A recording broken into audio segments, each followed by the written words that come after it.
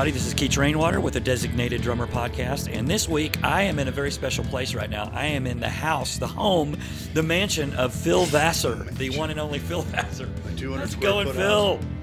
See, Keith, great to see you, buddy. Yeah, Last time you were here, we were doing a video together, I think. The last time I was here, I believe, was when we were doing the Christmas video for Not So Silent Night. Yeah, I know. And that was really cool. That was actually a song we co-wrote together, the band and you, and got together. So fun, man. That was fun. And then what a great song! What a great record we made on that. That was really fun. And one of the funnest tours I've ever done.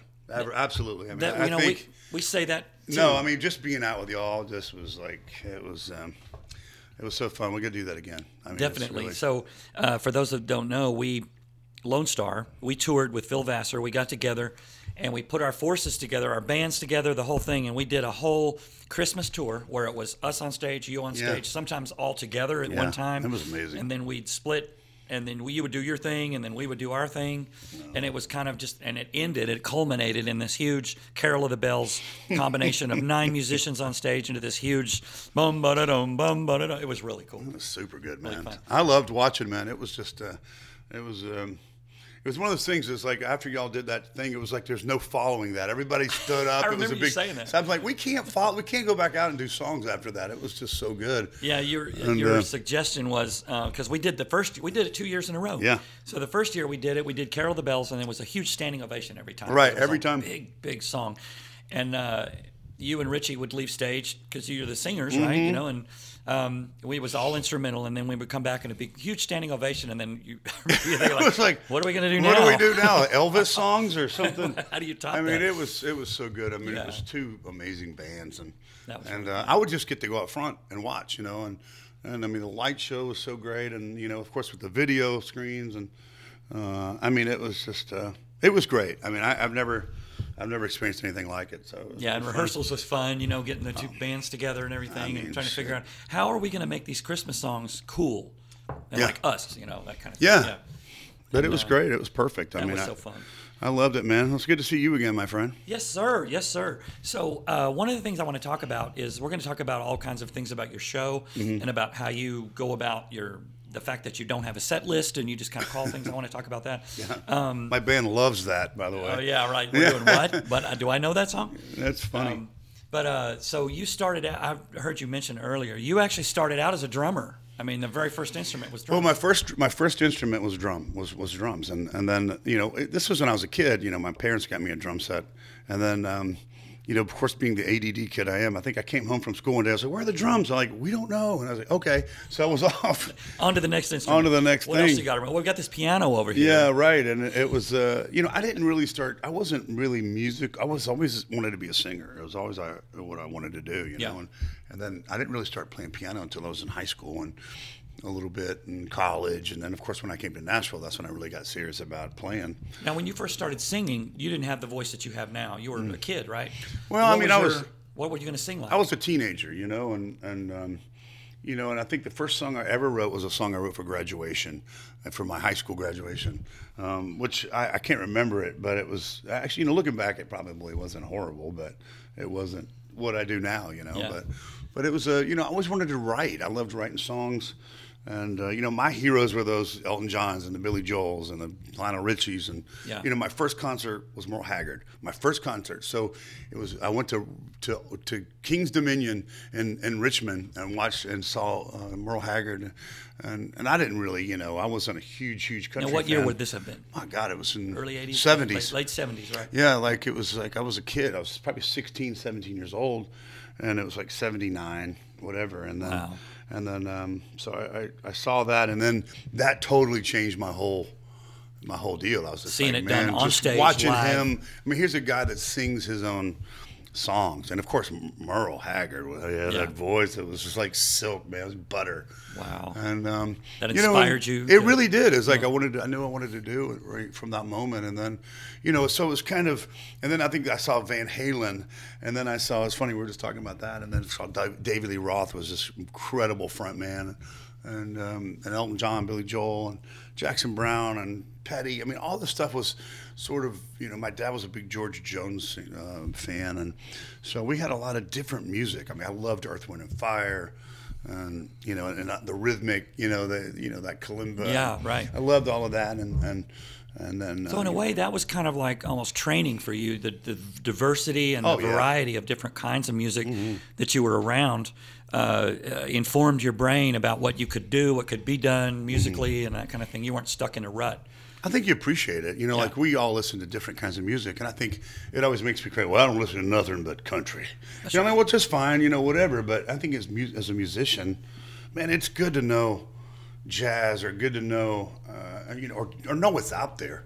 I mean, I don't understand a lot of jazz. I don't. I mean, I can't play like that. But I'm telling you, man, I too, totally appreciate it. And, when it's done well, right? It's done great, and it's just, bad music's just bad music, and good music is just good music. I don't care what it is. I love listening to classical music or jazz or classic rock. I mean, of course, we grew up on, Styx and Journey and a lot of those, Van Halen and, a lot of these great songs, Liberty DeVito or whoever, was always one of my favorites.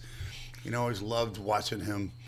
Liberty DeVito was the drummer for, I don't know if he still is, the drummer for Billy Joel. No. So all those big hits. Not anymore, but I mean, he was definitely instrumental in that sound, of Billy Joel's sound. He used his own, George Martin was going to produce. Right, yeah. Billy Joel, but he's like, man, I want to use but he wanted to use different studio cats. So Billy's like, nah.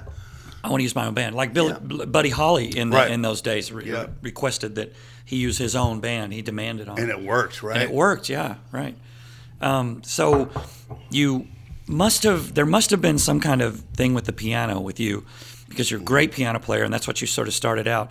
Was it one of those things where you just had a piano around and you just had a natural feel for it? You just knew where the notes were and you just could fall into it?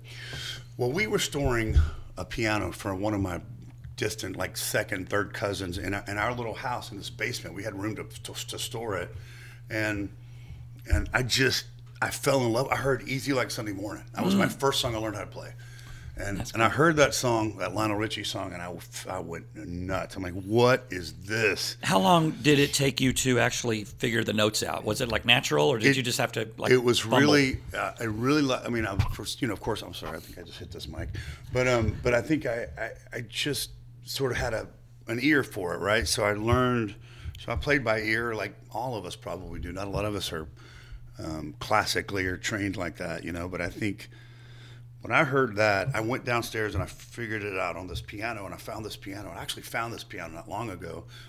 It's an 1850s piano. Really? And I just bought it back in That's Martinsville. cool. So it's in a storage in Virginia right now. Probably needed tuning a little, right? It's pretty.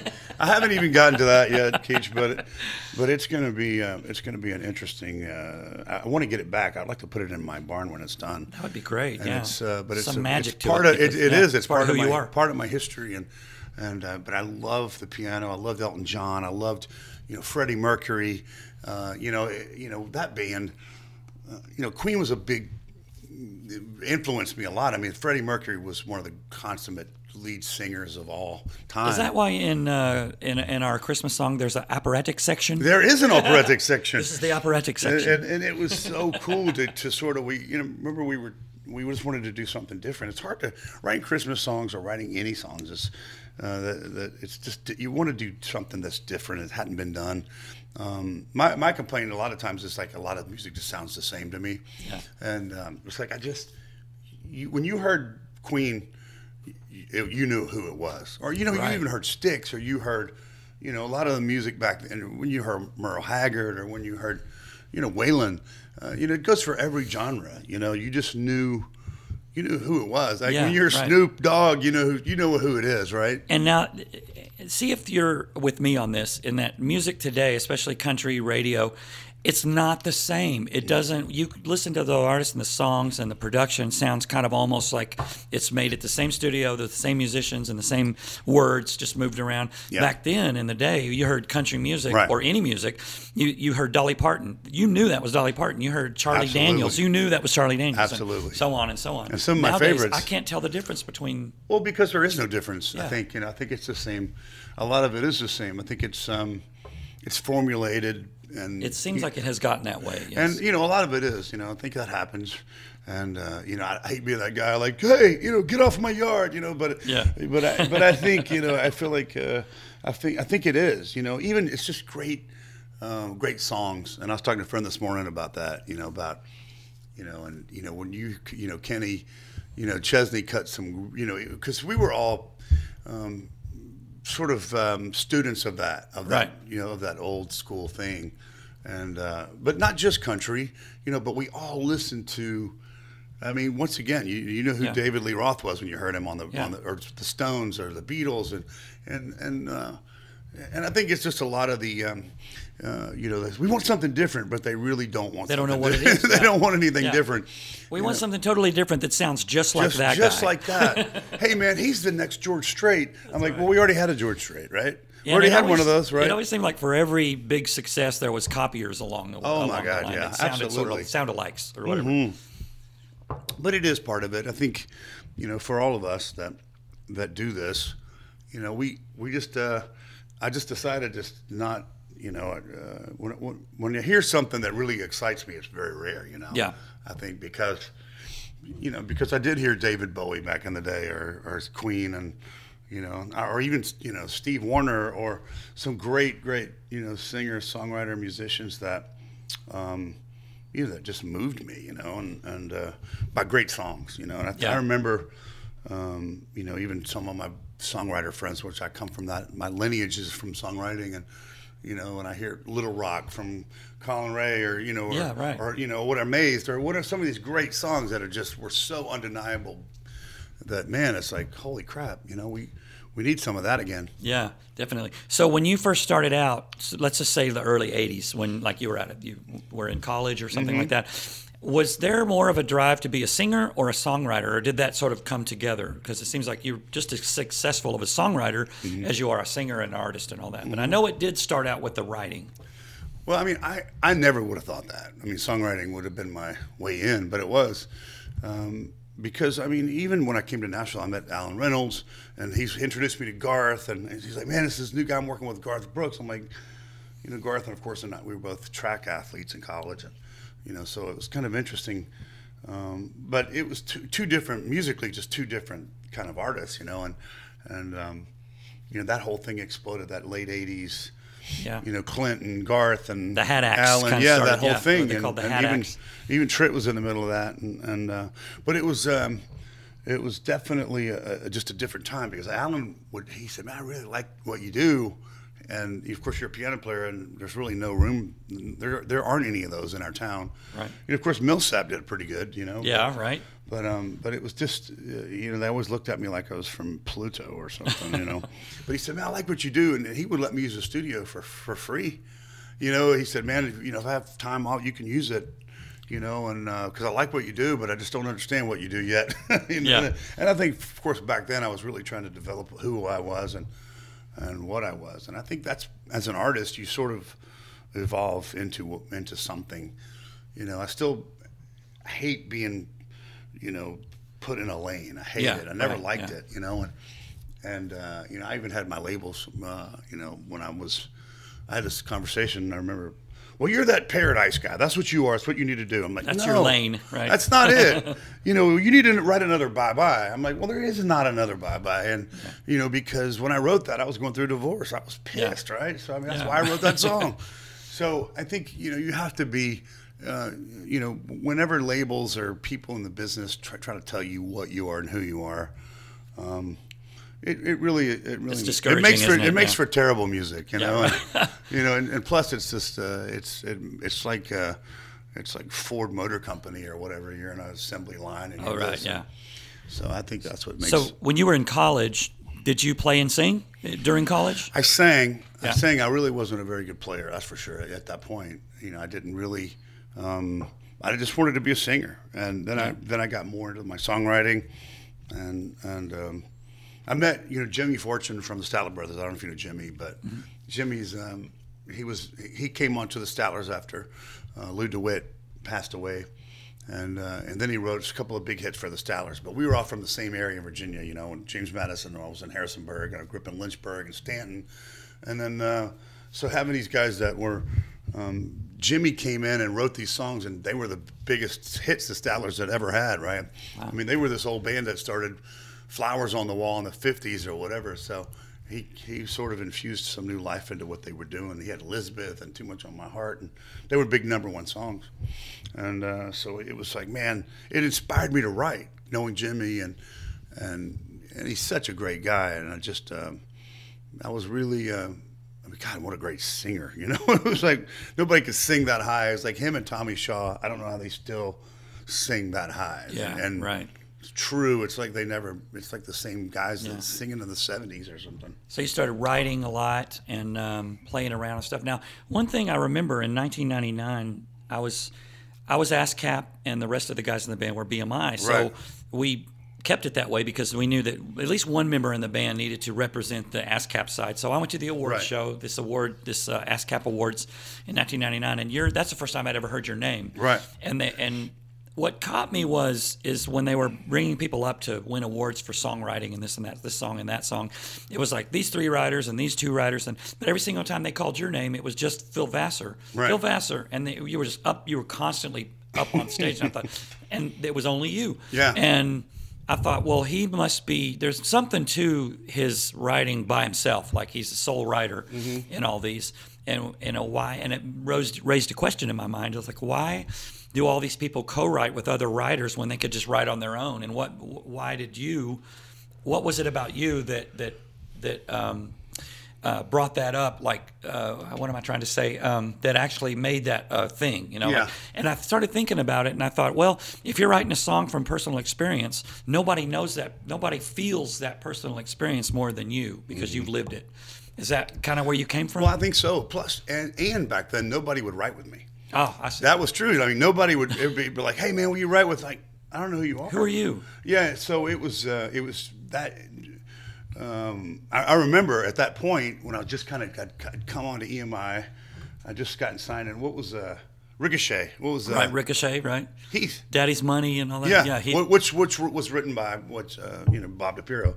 But anyway, it was kind of funny because I remember they were like, "You need to write with," like, nah. So nobody would write with me at that time. And then a couple of people like Roy Burke and Charlie Black, who I, owe a debt of gratitude to, all those guys that said, I really like what you do, but like 30 years and I'm all right, and all these songs that I'd written by myself, and they just became big, huge hits. And then, but it was a little different. Those songs were, nobody wanted to cut those songs. 30 years, even Tim didn't. Yeah. Faith was like, I think, no, it makes you sound old. And so Tim, I remember I was out with Tim and Faith on that Soul to Soul tour, and Tim's like, "Man, Phil, you need to cut that. I love your version of it." He goes, "I hate my version. You just need to cut that. It needs to be a single for you, man, because it's a good song." And I'm like, "Okay," because he'd already cut for a little while and all that, and had been a hit, and I just remember that and I said, "I will, I'll definitely do that." But then, of course, they put it out as a single, and it was a big hit. So I think. That was an interesting time for me because Carlene was out, Paradise was out, but I'd had this little, run of hits. Yeah. And then I was having, it was a good time, for I me. read somewhere that before that run of hits, you had a bunch of songs that you had written that, like you'd gotten a record deal and you'd written a bunch of songs and they went nowhere. It was just like crickets, Right. And then all of a sudden I noticed that you were getting like cuts with Tim McGraw and Jody Messina, and all of a sudden, what was it, do you think, in your mind, that went from that sort of crickets to like all of a sudden now people are cheering? Like, what was there? It had to be those guys. It was Kenny and Tim and Joe D. Because I took this. I cut 8 songs for my record label project to take to labels, and they hated them. And 6 of the songs were #1 songs. Right. Rodeo, 30 Years, Bye Bye, all these songs. Maybe Timing, is that? I think they were like, this stuff's too progressive. It's too progressive. Yeah. It's not down the. I mean, I remember Sam Ramage and all these people, whoever they. I don't even know where they are anymore, but they were just. They were like, this is too left of center, and really it wasn't. And it's just like it is timing. Tony Brown, none of those guys liked it. You gotta wonder if the people in charge really need to be in charge. I wonder sometimes if those people. I sure as hell wonder say, that. Well, it's not quite this or it's not quite that. And then you prove them wrong. Every time. Well, I think maybe there's, it's like a lot of the guys are accountants pretty much, or whatever. Yes, yeah. And I did love that about Joe and Tim Dubois too, who signed me too. And I mean, Tim just said, look, man, you know how to write a song. You obviously know what you're doing. Just just cut your record and bring it back. And I was like, what? And I mean, nobody, even when I talked to Kenny and some of these guys were like, Joe was different, but they had different styles. Mm-hmm. And but the one thing about Joe I really loved was he really loved his artists, man. Yeah. And Joe Galante. Yes, Joe Galante. Right. Mm-hmm. And he was like, so when Tim, I was now, really for those worried. that don't know, that don't know, Joe Galante was, I don't know if what he's doing now, but he was the head of RCA at the time. Yeah, and that's who signed us. 30 years, right? That's who signed us with BNA, yeah. Right, and but I was on Arista, which was a different label. Then Arista folded into BNA and RCA, and so it became these three. It was a three-headed monster, man, and it was massive. And I talked to Baldrica too the other day. Tom Baldrica was a record promoter with BNA Records. Yeah, that was a huge. It got us started. I mean, we met him back before we even had our record deal, and he said, I'm going to be your promoter, and we're still friends to this day. The band is still friends with Tom Baldrica. And great guy. And Bobby Craig, who was Arista's guy. So that was him, and then Mike Wilson, I guess, was RCA. And so I mean, Joe, I tell you what, man. Nobody could have done what he did. I think only Joe Galante could have managed that. But it was so big at that time, it was so, it was hard, because you're literally battling out with your label mates. Right. And it was fun, but, because it was you and Kenny Chesney and Sarah Edmonds and me and Paisley and Alan Jackson and Diamond Rio. And I mean, all this stuff, because when Arista closed and folded in, I didn't know if I had a record deal anymore. Right, yeah. It was a crazy time. I mean, that was when the economy kind of took a dive back in the 07 or 06 or 07. I was in 99 is when it happened for me, is when I came out. So 2000 was when Clive sold our BMG. Clive sold his Arista to BMG. Right. So, and when I met Tim and Clive and Davis and all these guys, Arista was like a little boutique label. And but I loved it because Alan Jackson was, who's still to this day one of my favorite singer-songwriters, and Radney Foster, who I love, right? So we had these great, Leroy Parnell, and a lot of people that wrote their own songs. Yeah, like it was really a cool. They didn't just take outside songs and cut them and it was different too. They had the Tractors. Remember the Tractors? Yeah, remember them? It was so bizarre. It was like the coolest boutique, crazy label, And so I really loved it. So I was really a little worried once I got my deal. And then Carlene came out, and then the label closed. Wow. So it was out. Carlene had gotten to like number 39 or 40 or 41 or and whatever. then there goes their promotions department. So we literally, Arista closed, and there was like 7 people working for Arista. I had no sales staff, nothing. It was unbelievable. So it was a scary time. And I'm like, I didn't even know if I had a deal anymore, right? So I literally was coming over to the label and at the new BMG building over there. At the time, it was new. Yeah. And then I got in the elevator, and then Joe Galante gets on the elevator with me, and I knew who Joe was, of course, but I didn't know him. And and I said, hey, and he goes, hey, I'm Joe Galante. And I'm like, well, of course I know who you are. Of course, I'm your new label head. I said, he goes, Phil, I love Carlene. I love your record. I went, so I still have a record deal? He goes, damn right you do. I was like, whoa! Woo! So it was like this weird moment. And I really love, to this day, I love Joe Galante and I love him. And I can't thank him enough. I mean, I just think he's the guy who won't run my company. Yeah. I mean, because I think it was cool what Tim did at Arista and then RCA, it was all separate. But I don't know if anybody could have run it like Joe did. Yeah. Joe, he's definitely a prince. My God. He could run for president, and I would vote for him. He's that kind of guy. I would too. Business when it needs to be business, but he's so kind and such a great guy. I know. To be around. I know. I miss him, and Fran I miss, and his wife who passed a couple of years ago, and I just really, I'm lucky. I really gotten to work with some of the greatest people. Yeah. I'm lucky. Now, when you first got your deal, from what I remember, we were in the middle of all that because you had pitched a song to us called Another Day in Paradise. That's right. And we listened to it. We loved it. We were playing it at soundcheck. Yes. We had worked it up already before we ever had a chance to go in and cut it. Yeah. And we loved it. We were just so excited about it. And then someone came up to us and said, we got ready to cut it. We were in the studio and they said, oh, wait, hold on. This just in. We can't cut that song because the writer, Phil Vassar, is going to use it for himself. He's going to get a record deal. No, I remember. And he wants to use it for himself. We're like, what? We're like, no, we're doing it anyway. We fought and we tried to keep it, but they were just like, no, he's going to put it out. He says you can't cut it. And plus, that record, you sold about 1 billion copies too. That would have been a huge hit for y'all. I know it would have been. And so you would have fared good either way. I mean, right? it would have been fine. But I mean, I'm glad I cut it. But it was, but for me, look, man, Tim was my label head at that point. This was a funny story because I went in and I was at that point as a writer where everybody was cutting all my songs. You name it. I mean, any song I wrote, it was on hold before I even finished it. And so which is a great place as a writer. So I got a record deal, and Tim was like, "Well, your record won't be out for a year and a half, so you don't have to worry." I was like, "That's fine. I'm getting all these cuts, man. I'm having a blast." Yeah.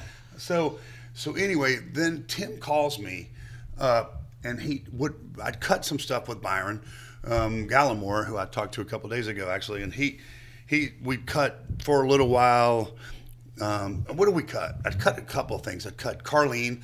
I'd cut a couple things, and they played it for the radio guys, like 2 or 3 of my songs. This is we got coming out in about a year and a half down the line. So for those that don't know, record labels, they sort of test the waters with songs because they really want to know that radio is going to play it. Right. So instead of just blindly putting, here's the album and here's the single we're going to put out, they do little test things. They go into the radio stations and they say, hey, we've got these songs and we just want your opinion on them. Yeah, right. And it's kind of a way of getting the radio station to give their check mark on it. Like, yes, we will play it. Yes, we'll play that. Right. That's what they're hoping for. Anyway. It was, and going through that was, of course, so he said, well, because we had Sheree Austin, there was like 3 or 4 or 5, 6 other guys in front of me at Arista. It's like in the pipeline, they call it. Yeah, right. And then, so you won't be out for another year and a half. So, just keep. But you're in the pipeline. But you're in the pipeline, and you're signed. You got a record deal. I'm like, okay, well that's fine. But I've got Tim McGraw cutting all my this or whoever, Kenny Chesney, and so it was. This was early 2000s. Right? It was late 90s, late 90s, like 99, okay. 2000, right? Gotcha, so I got a call. From Tim, he called. He said, "Man, can you come into the label?" I'm like, "Yeah," because I had my own bar at that time, as you know. I had my own bar. That's right. I was playing.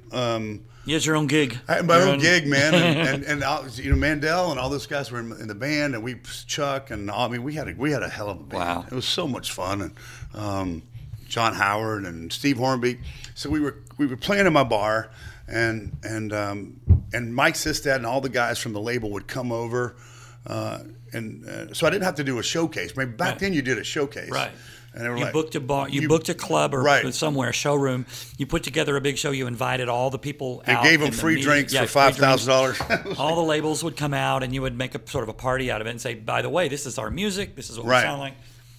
It was interesting times. So I did that, and they were like, well, you need to do a showcase. I'm like, no, I don't. Every night is a showcase. I said, you come to my bar, and I might save you a seat if you want to come, because it was packed out every night, and the line to get around. We had such a good time, and so we, that's what we did. We did that, and then all of a sudden, I got this freaking record deal, and but I'm still having all these cuts and all that stuff. And Tim calls, he goes, man, we've decided to go ahead and move your record up, your release up, because radio's really loving Carlene. They love your song, Paradise. And I said, well, all right, well, when are we moving it? He goes, well, you're getting released in 3 weeks. I went, 3 weeks?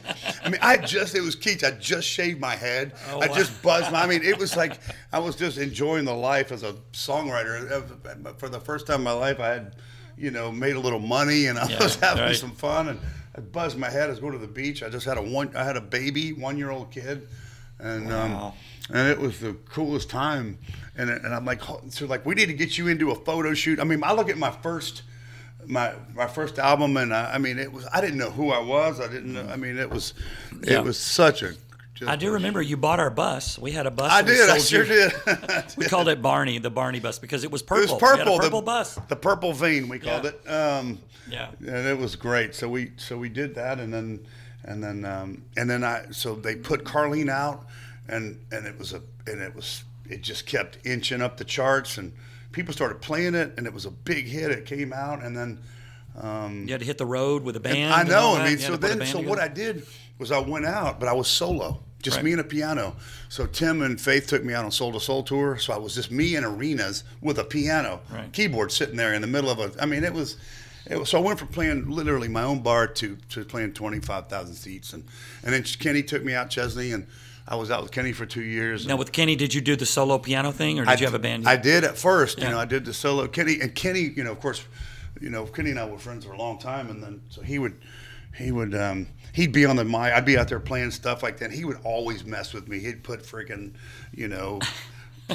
porn on my piano or some kind of just, or he'd call and say, "Hey man, look at that girl in the front row. She's pretty, ain't she?" Or it was just funny, and we had so much fun out together. And then of course Kenny just boom exploded. It went from we were playing 2,500 seat theaters, and to Tractor Sexy, we're playing 25,000 seats overnight. And within have you ever heard Kenny Chesney do Carl Childers from Sling Blade? Dude. Yeah, I gotta get them French fried potatoes. Yeah, he does him too. It's unbelievable, it's man. Like uncanny. He really has got that name.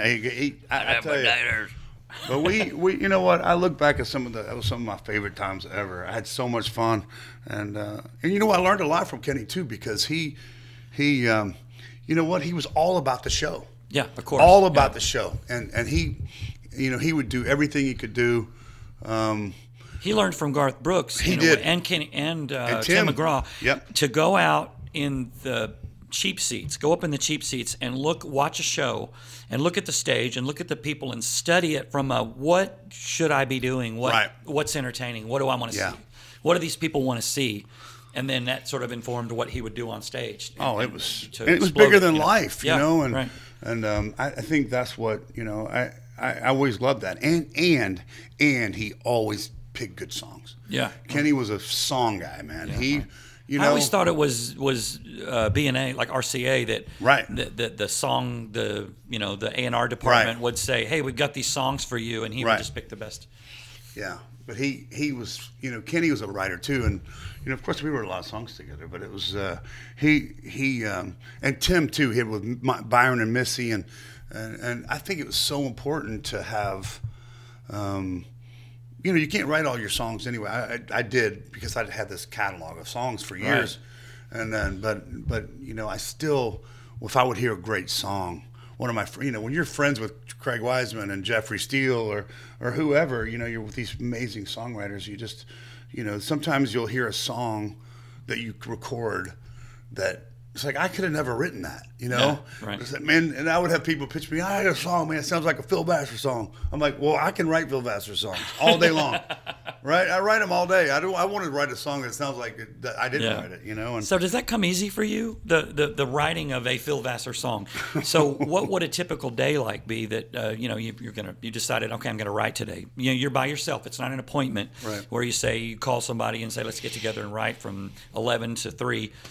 It's a day. Do you pick a time and you sit down and this is work time and you?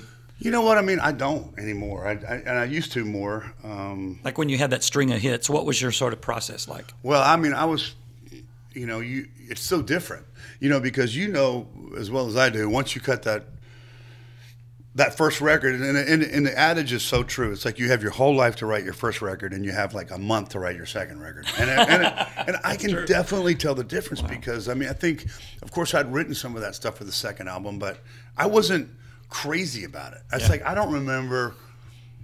I just remember I did 250 shows or something that one year. You come out and you're doing all this stuff, and I didn't even get I never did a radio tour. Right. Because you didn't have to. I didn't because at the time my record came out so fast, and that usually you set up, and what the radio tour is, you get in an airplane or you get in a bus and you fly from station to station to station to station to station, and you do all the stuff, playing your stuff. It's kind of it's a freaking dog and pony show Yeah, is what it it is. totally is. And and it works or it doesn't work. And a lot of the radio guys, they don't know. You don't know who you are or what you are.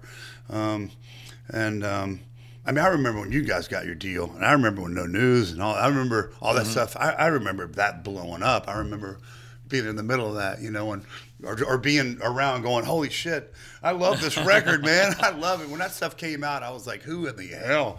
And of course, knowing all you guys, and Dean, of course, was at EMI, back in the day, and I saw Richie, and I knew everybody, but I remember, of course, it was exciting for me to see all this going down because I was connected to it in from a way, writing standpoint, right? sort of, from a way, yeah. Dean and I would write, or whoever, you're in a. But it was exciting. Like we're talking about Sons of the Desert. When they came out too, they cut one of my songs, "Drive Away," on my first on their first record, and I was just like, man, it was great, and I loved it. So it was kind of beginning of my cuts. Yeah. And now, did you have a song picture when you were doing all that, or was it just from whatever publishing company you were with? Well, I was at EMI at that point. So they had song pictures that Greg would just Hill, take your stuff and who run with became my manager eventually, he was my plugger, which was what they called it. He plugs your songs, and and then of course I was at Arista, so Alan Jackson. I remember we'd just written a song, "Right on the Money," and I just had a piano vocal of it. And anyway, back in those days, seriously, in the 90s and the 2000s, you could be cut. Somebody could be cutting a record, and you could run it in there to them. Yeah, they're like, right. "We've already got our record." I was like, "I don't care. I'm gonna come." This just in, yeah. This we've had songs like that before. Right, exactly. Yeah. And so I think, Alan was cutting and ran in, and we played "Right on the Money" for him, and he of course was huge already, so I was like, well, it's 1 in a million shot, and he was like it. That sounds almost like the fantasy of what people think it's like. Right. Like we just run in there and just do this song real quick. I just wrote it. But that can happen. It can. Well, it used to. It really used to happen. I don't know if it does anymore because now there's like armed guards at the desk at Warner Brothers or whoever. We're not letting songwriters in the building today. Okay, hey man, email me. I'm like, I've never emailed a song to anybody ever in my life. That's good. Yeah. And I mean, it's just it's like there's no.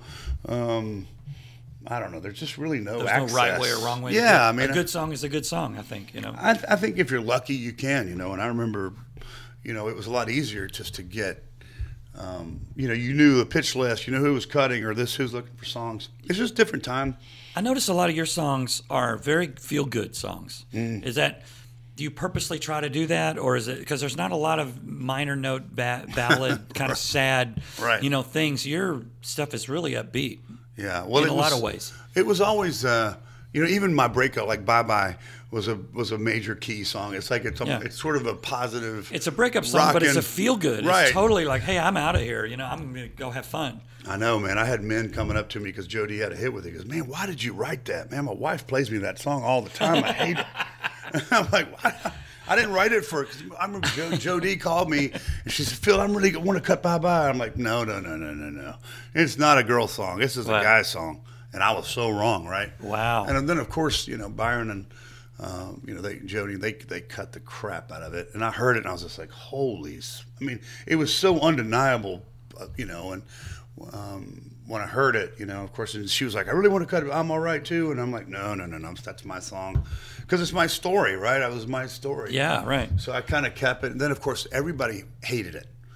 Joni Is that Brown, right? Everybody that heard that song hated that song. Right. Whatever. They were like, nobody will cut that. It's got too many words in it. Oh, right, yeah. Too many words. I'm like, what does that mean?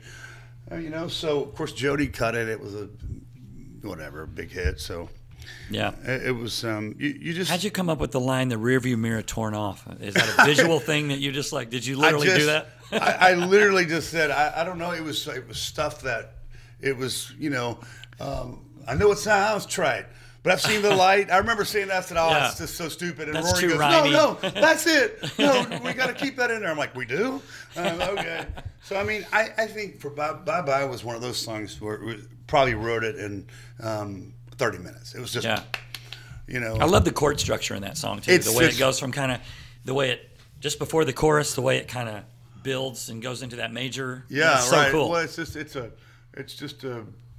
it ended up, it was a great cut, and thank God Jody cut it. And you know what, man, and you know, Mike Curb was good to me. Those guys cut a bunch of my stuff, you know, and Tim and you know, you know, of course, you know, Joe D. And so it was a lot of fun back then. It was really, really fun, where you could just go to lunch with the label head. You know, it's like, oh yeah, right. I remember going to lunch with Mike Curb, who lives there, right? You know, down the street. So, but you know, it was an amazing group. I mean, with Tony and those guys over at MCA, what they were doing, and then of course Arista, and then and Joe, and I mean, Nashville was just crazy back then. You know, it was. You had all these other little labels popping up like Giant or whatever, and it was a lot of fun. And now I think it's like, what is it, one label now, or is it two labels? I don't even know. It's scary. I don't it's even know. Consolidated. I'm so unplugged from that right now. Yeah. We just go do our shows. We cut our songs. We have our own label and everything. And that's all you can do anymore. But so when you play out, I was talking to David Black, your drummer. Yeah, he was my very first podcast ever. He was the very first guy. He's a singing. He was my guinea pig. He's so good. He was telling me, you know, we were talking a little bit, and I knew this because you toured with us, that you don't have a set list. You just kind of call the songs and all that. Is that because it takes the pressure off of you, or is it more fun that way, or is it just that you think that was what the audience? I just think every night's different. Yeah, every night's different, and you never know. And I just like to play the crowd. It's like, what do we have? I mean, some nights I'll walk out and play Black and Whites by myself in a theater.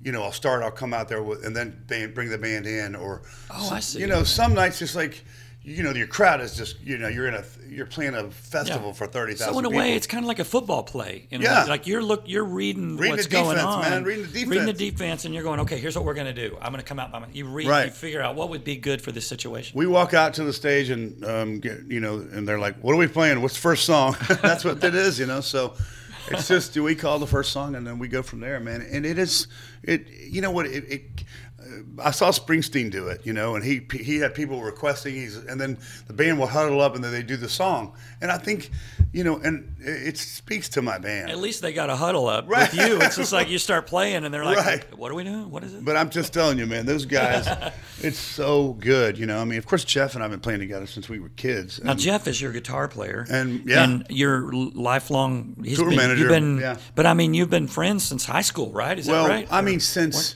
we've known each other since we were born, literally, because my dad and Jeff's brother Neil, who's 17 years older, had a band in the 60s together. And I mean, just incredible musicians, and he's about your age, and Jeff, and Jeff, you guys are best buds. Yeah, I mean, Jeff was a few years older than me, and he went to a different high school, but I always knew who he was, of course. And then, you know, when Jeff joined my band, you know, back in those days, we kind of, I was like, holy crap. Did you have a cover band in the 80s or something? We did. We had a cover band, and we did a lot of everything, man, from Duran Duran to Bowie and all the 80s stuff. We played, you know, Fort Lauderdale for a month at a time, and just, oh wow, that sounds so fun. It was decadent. The 80s, the good old 80s, when people would come out and listen to a band and support a band and pay the cover charge, whatever, you know. Yeah. And I don't know if it's the same now. You know, I mean, I think there are some bands that people will follow, and you know, like Zach Brown and those kind of bands that are just so good. Right. You just got such a good following. Yeah, it is cool. So I want to talk about a story that I heard from somebody. I think who it was. Your first time on the Grand Ole Opry, you were unknown. Nobody knew you. I think you were just going to play piano and sing, and you got on there. And there was an old timer, someone like Roy Acuff or someone like that Porter Wagner that didn't know who you were and that didn't hear very well. Who's that artist? Here's a young gentleman that's going to come up here and play the piano for you. He's a fine young gentleman, and here we have. And he whispers over to somebody, "What's his name?" And they said Phil Vassar. And what did he say? Sylvester. I've been named Paul Vester. I've been called Phil Vester, Sylvester. Oh my God. Phil Vaser, that was a pretty good one too. Phil Vaser. They always, at least Lone Star, man. You guys have a solid name. It wasn't always like that because we were called Texas C before it was Lone Star. Yeah. And people got that wrong. Texas E, Texas C, like with a letter C, Texas C, Texas, like they. Well, yeah, they bastardized the hell out of it. So the label was like, you got to get a different name. Yeah, well, Lone Star worked. I mean, it was perfect. I mean, I think you got that, but still, people. Unfortunately, you're still Phil Vassar, and Phil you can't Vassar. change I that. can't change it. I changed it to Garth Brooks, but they got really mad. Oh, we already got one of those. Hey, wait a minute. Hold on a second. Started getting his checks. It was great. No, but it was definitely a different time. I mean, that was my first Opry experience, and I remember Toby Keith coming up to me and goes, "Bill, did that really happen?" I said, call you Sylvester. I've been called, so everybody calls me Sylvester. Everybody knows that story, right? Everybody, Brent Mason, yeah, and I were, and my buddy Paul Hollowell, and it's not the first time that it happened. I was actually coming to town, and I was going to join a health club, and this guy was introducing me to the aerobics instructor. He goes, "Tony, come here. I want you to meet somebody. What's your name?" I said, "Phil Vassar." He goes, "Sylvester, meet Tony. Tony is a great. You're gonna love him." So wow. I'm just telling you, it's not so the funny first how time. Phil Vassar sounds so much like Sylvester. I didn't know it did until I got called Sylvester a bunch of times. Wow, that's awesome. So how did things go with the whole COVID thing? Were you still able to? Well, you're a songwriter, of course. You've got income and stuff, but how did you navigate that with your band and your? You know what, man? It was definitely hard. I hated it. It, and I hope we never ever have to go through that bullshit again. Because I'm just telling you, I think we know now that whole shutdown thing doesn't work. None of it worked.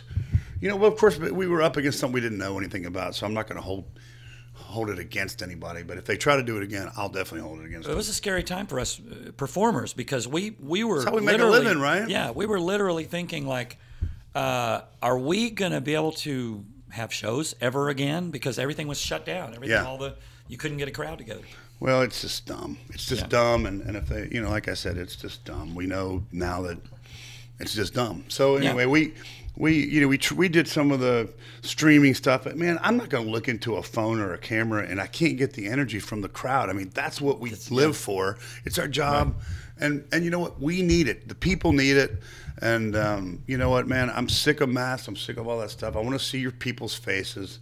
And I want to have some fun. So we're out there doing that now. You're pretty busy now, right? Aren't you? Yeah, we are. I mean, we're doing 5 shows this week, and May is always kind of a launch month. Then we sort of, and by June, July, August, September, all the way through Christmas as we work. So I'm excited to do that again, and I would love for us to do another tour with you, Lone Star and Phil Vassar, Sylvester. Tonight, Sylvester at 8 o'clock. Putting our bands together and doing not just a Christmas tour, but a full. We talked about this, blown, man.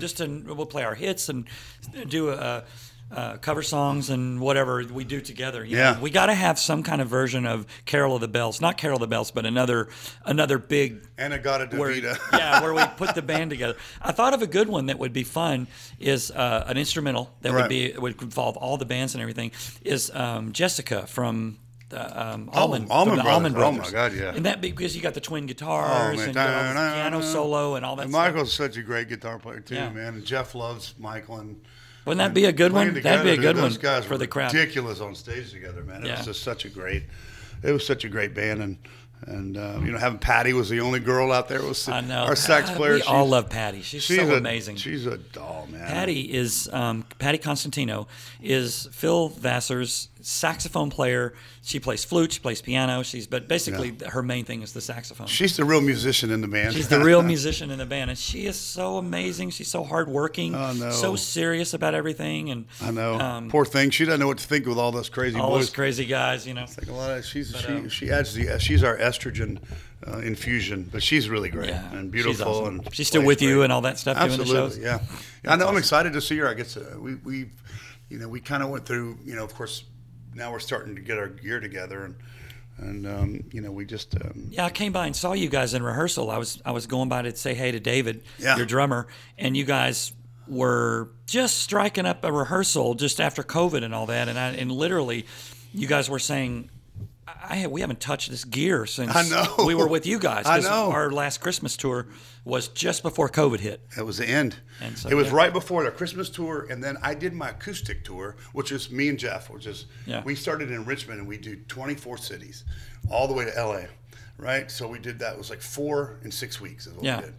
And so would he play electric or acoustic or acoustic, and then acoustic we and a would, piano? That's it. And that was it. So we did that, and then we had one band gig in March, and then that was the last. That was it. Wow. And it was like everything happened, and you know what, man. So it was just it was a dark. Things started shutting down. Dark fast. days, I mean, man. it was just like this is now, that's down. Now this gig is canceled, and I watched literally our schedule. I watched things on our schedule almost minute by minute go canceled. Rebooked and then canceled again, rebooked postponed again. for later. So we're still to this day we're still making up shows that we lost during COVID, which is good that we're still doing them. But thank God we're doing them. But it's like I said, it was a dark time. And I never want to ever go through it again. As performers, that was a dark time because we taking didn't somebody have out. much. We had, like the computer, and that was it. We actually did a version of Amazed via computer. Like I did we always edited together. Yeah. But it was me playing the drums, and then Dean would put the piano in, and then Richie sang it. I saw that. It was really good. Yeah, it was pretty really fun. cool, man. That was my idea because I was like, hey, I can lay the drums down, and if anybody else feels like chiming in, you can, and that just kind of grew into the whole thing, and finally. But that was a weird way to do it. No crowd response and nothing. It's horrible. It's just not ever. It's not any fun. Yeah. You know, it's good for I'm glad everybody got to. I did this piano bar series, which was really a lot of fun. I did, which I'm doing now, a piano bar album, which is going to be kind of fun. Wow, that's so cool. It's going to be kind of cool. But I did all covers, written songs, all covers and stuff, and then maybe some of my new songs, which is. But I would do Jackson Browne and Billy Joel and Elton John and Supertramp and all this stuff. Oh, that's great. And we would do 10 to 12 songs. And I mean, I literally had to go back. I mean, I did Warren Zevon, I did Werewolves of London. I did all this kind of crazy stuff that I would do in my bar, and when I had my piano bar. So, So anyway, we're probably going to do. I'm going to do a piano bar at some point here in town, or in the Caribbean, wherever I want to do it. So which way I'd play or not. Tell me where and when, and I'll be there. I know, man. I'm gonna have a drum. I'm actually building my barn right now for that. I'm gonna have the honorary Keach set sitting there waiting. Keach drum kit ready That's to go. That's right, yeah. ready to go. Right. I've been holding your stuff hostage for 3 years since the video. I left. Okay, so we did you had a whole series of basement in your basement. Well, your wine cellar. You have a wine cellar here, and you had a whole series of from the wine cellar kind of thing, where it's like acoustic performances of people you would invite over, and they would play an acoustic set in your wine cellar, which is kind of small, but big enough to put a small band in. And we did that. Killer. Our episode was great. And I left my stick bag here, and that was back a couple of years ago. And you're just now giving me. You go, hey, is this yours? And I'm like, oh, my stick bag. It's been sitting in my closet for years. Totally forgot about that. Back to you. I honestly totally forgot about that. I knew I used to have it, but I thought one of the guys left it at one of the gigs or something. That it was stolen or sold or something like that. But that was a really fun thing because that was in your wine cellar, and we set up, and it had cameras and everything all in there. You had a whole crew here and everything, and it was what was it called now? It was called Songs from the Cellar. Songs from the Cellar. And we did 30 episodes. We did Peter Frampton and you guys. Oh and man, that's cool. Styx and of course John Rich and Brothers Osborne, Old Dominion. I mean, the list goes on and on. It's almost like a Daryl Hall. Daryl's house thing. Yeah, mm-hmm. right. Which I love. Isn't that cool? And John Oates was going to do the show. He kept coming over and he had something. He had a gallbladder thing, and I was like, "Damn, John, you'll do anything to get out of doing the show." I mean, but it was really great. I really am. I mean, we had, of course, Vince did it. Are you going to do it again anymore? I'm going to do a different variation on that show. In the barn, it's going to be some. Yeah, it's going to be different and a little bit bigger, but it's. But yeah, we're working on that. I actually had a meeting about it this morning at 8. So I mean, we're just kind of. I really enjoyed what I did. I mean, Mike Tyson did my show. I had Carrot Top and Dennis Quaid, and every. It was a really, really fun thing.